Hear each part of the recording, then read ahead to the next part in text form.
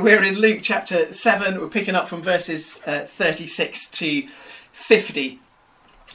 When I was a child, we always had Christmas Day with my aunt and uncle, and they didn't really get on, so it was never quite a comfortable meal that we would have together, because my aunt and uncle were always sniping at each other. They were just chalk and cheese. So my uncle would make little digs and my aunt would make little digs back, and then I had a cousin who was a paranoid schizophrenic. So there was always, everyone was always slightly on edge for what he was going to say next, because he would just throw the most bizarre things into the conversation that somehow you'd have to try and kind of steer around. So there was always this sort of tension and slightly uncomfortable feeling around the meal table, and you're just waiting for someone to say something and for things to kick off.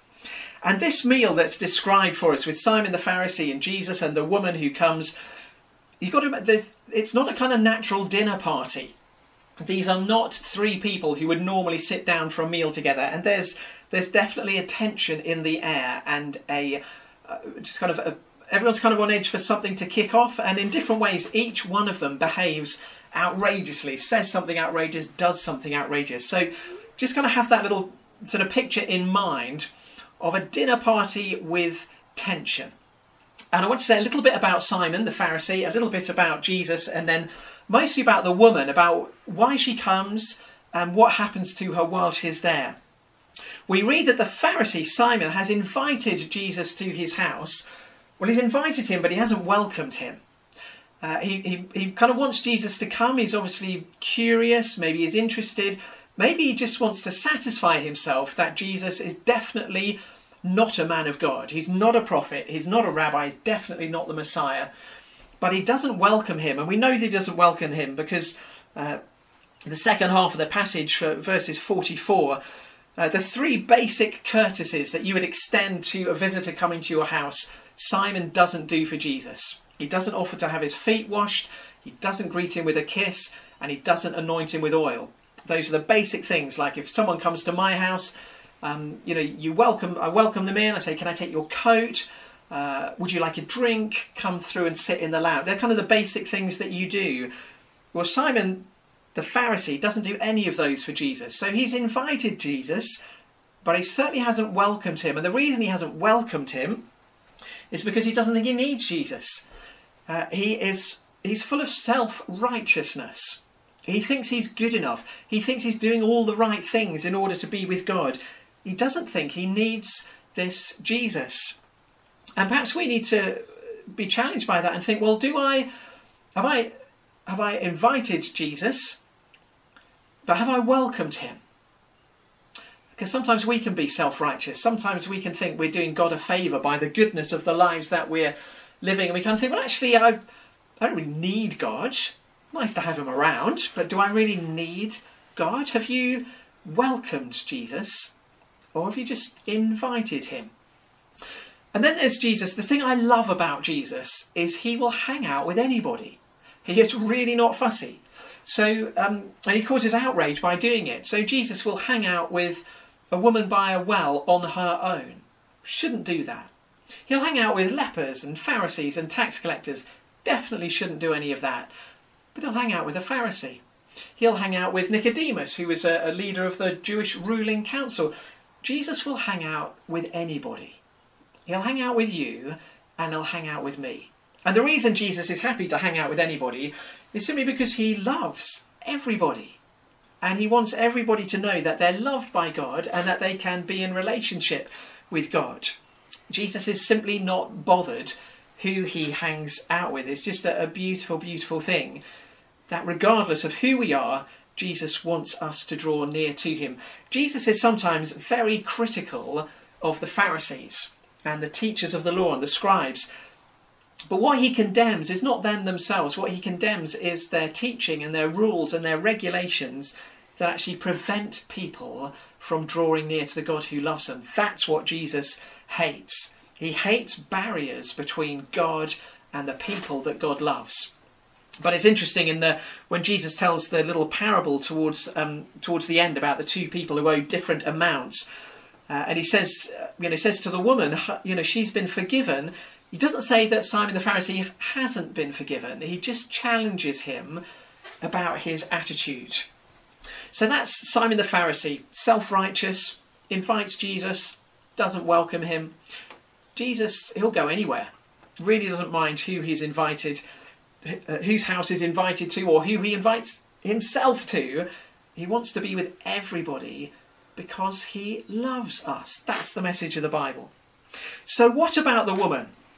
You have to remember in those days that houses weren't private in the way that our houses are private. Anybody could turn up. This is probably a meal in an open courtyard. The doors are open. Anyone can wander in and out.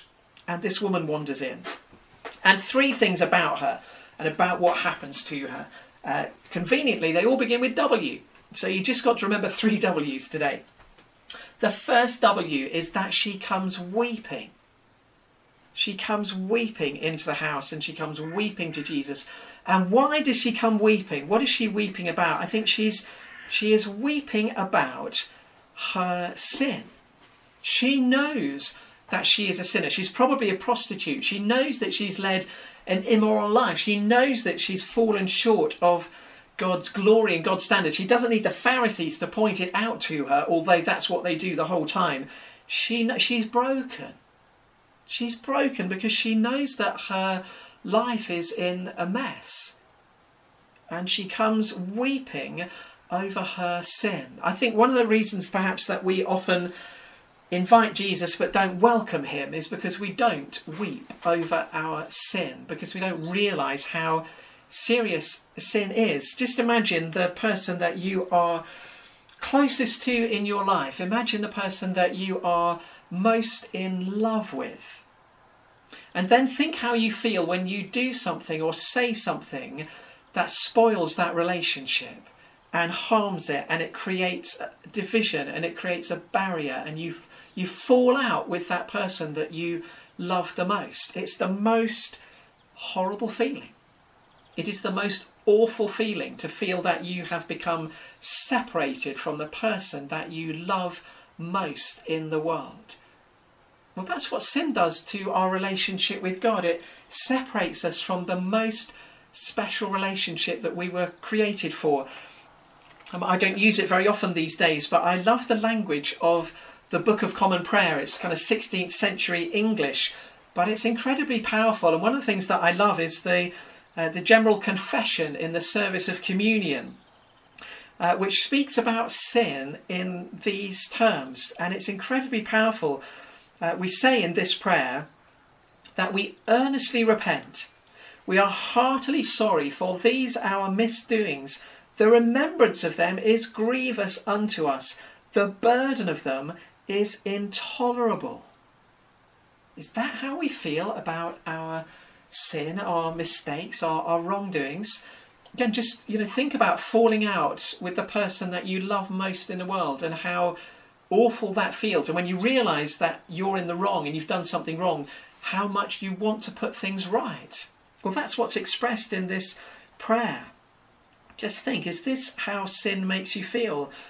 I'm heartily sorry. The remembrance of them is grievous to me. The burden of them is intolerable. I can't bear it. Well, this woman comes to Jesus and she can't bear her sin because she realised the effect that it's having. So she comes weeping. Are we prepared to come to Jesus weeping because we know we've messed up and we've fallen short of God's standards? So that's the first W, weeping. The second is welcome. The Pharisee condemns her. He knows what kind of woman she is, and he rejects her. He doesn't really want her in his home, and he thinks if Jesus is any man of God, he will reject her as well. But Jesus welcomes her. Just the most extraordinary thing. Jesus knows exactly who she is, what kind of life she's lived, what kind of person she is, and he welcomes her and allows her to do what she does. And Jesus welcomes us. There's this kind of extraordinary thing that we come weeping at the gravity of our sin and the damage that it's done. And in that moment that we come weeping, Jesus throws open his arms and he welcomes us. He welcomes us. I think the other reason I think the woman is weeping is because she can't believe the grace and the mercy that Jesus extends. She comes to Jesus because she knows this is what he's like. She's seen other people do it. She's seen tax collectors and lepers and other prostitutes be welcomed by Jesus and forgiven. She knows that this Jesus is going to welcome her. And I think that's another reason why she weeps, because she cannot believe how much God loves her. Sometimes I can't believe how much God loves me. It grieves me that I so often come across people who grew up in church and have left the church because they ended up feeling so guilty and condemned. What is that all about? To grow up in church and to leave because all you feel is guilt and condemnation. Jesus welcomes this woman and he welcomes us. Yes, there's conviction for sin, but that's different from condemnation. Conviction is immediately followed by forgiveness, by cleansing, by restoration. She comes weeping and she finds the most extraordinary welcome. And how does she respond? Well, she responds with worship. She responds with worship. Every Jewish woman had a little phial, a little alabaster jar of perfume that she wore around her neck. It was very precious to her. And she brings this most precious offering and anoints Jesus. It's her act of worship. It's her response, because in the little parable that Jesus tells to Simon afterwards about the two different people who respond in different ways to the debt that they've had cancelled, she knows that Jesus is cancelling or prepared to cancel a huge debt that she carries.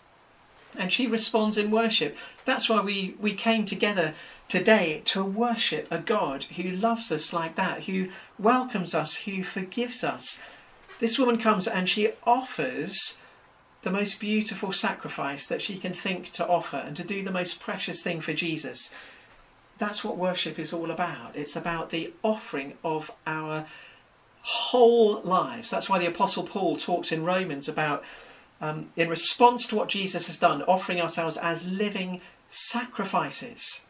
We don't just give him bits and pieces of our lives when we feel like it. We offer the whole of ourselves as an act of worship. The best that we can bring, the best that we can be, we offer it to Jesus because he is worth it. So there's weeping, there's remorse, there's regret for a life lived in sin. But that remorse is met by the welcome of a loving God who welcomes and forgives and restores. And that forgiveness and that restoration then moves into worship. Because what other response can there be to a God who loves us in that way? It's the most beautiful picture. Are we prepared to see ourselves as the woman? I may be reading too much into the text, and forgive me if I am, but I think there's a reason why she's not named. We know the name of Jesus. We know the name of the Pharisee. We don't know the woman's name. She's anonymous. I think perhaps the reason we don't know her name is because we're meant to put ourselves in her place. If she had a name, we would know, oh, that's who it is. But she doesn't have a name. There's kind of an anonymity about her that I think means we can put ourselves in her place and think of ourselves doing what she does, coming to Jesus in that way. And again, I may be reading too much into the text. I think there's something, just a little thing about the fact that she lets her hair down, which is a disgraceful thing to do and a scandalous thing to do in the culture. If you were a Jewish girl, when you were married, you would tie your hair up and you would never let it down again in public, and to do so would be a mark of disgrace. The only person who would ever see your hair let down would be your husband. And I think maybe there's just a little inkling in this episode of the relationship that Jesus has with the church, because the picture that is used throughout the Bible of the relationship between God and his people is the marriage relationship. The people of God are always depicted as the bride. The church is depicted as the bride of Christ. Christ is the groom. And here we have Jesus welcoming, if you like, the church, which is not a community of perfect people. It's a community of people who know they've fallen short of God's glory and have been forgiven and restored and welcomed in. And because the bride is in the presence of her husband, she feels it appropriate to let down her hair. Maybe I'm reading too much into the text, forgive me if I am, but it stands true that as the church, we're not a community of perfect people, we're a community of those who have been rescued by the grace of God. We are the bride being prepared for the groom who is coming to meet us. So let's celebrate this morning and let's respond to this amazing story of grace. This woman who comes broken by her sin and yet welcomed by a Saviour and who responds in worship. May we too come broken by our sin because of the damage that it does to our relationship with God and to those around us. And let's experience the welcome of Jesus. Perhaps today, as you're listening to this, maybe you've never experienced the welcome of Jesus. And I'm going to pray in a moment that you might experience the welcome of Jesus and the love that he has for you. And that then your heart will overflow and respond in worship. So let's turn to prayer for a few moments. And in these moments, allow the Holy Spirit to speak to us. Perhaps today the Holy Spirit wants to convict us of an attitude of self-righteousness. That we're a bit like Simon the Pharisee. We don't actually think we need Jesus. We're interested in him, curious about him, but we think we're good enough. Maybe the Holy Spirit wants to convict us today that that's simply not true. That being good enough is never enough, because God is holy. And maybe today we know we've messed up, we know we've sinned, and we carry a burden of guilt that we're trying to earn our way out of in some way. And maybe we think because of what we've done, God turns his face from us. Maybe the Holy Spirit this morning just wants to say, no, that's not true. I know exactly what you've done. I know exactly what you're like. And I welcome you. And I offer forgiveness, complete forgiveness. I wipe the slate clean. If you come to me, it's gone. It's dealt with. It's forgotten. And may we respond to God's grace in worship in these coming days. So Holy Spirit, thank you for speaking to us this morning. May you continue to do so in the coming days. We bless you and we thank you today. In Jesus' name we pray. Amen. We're going to respond, have an opportunity to respond in a closing song.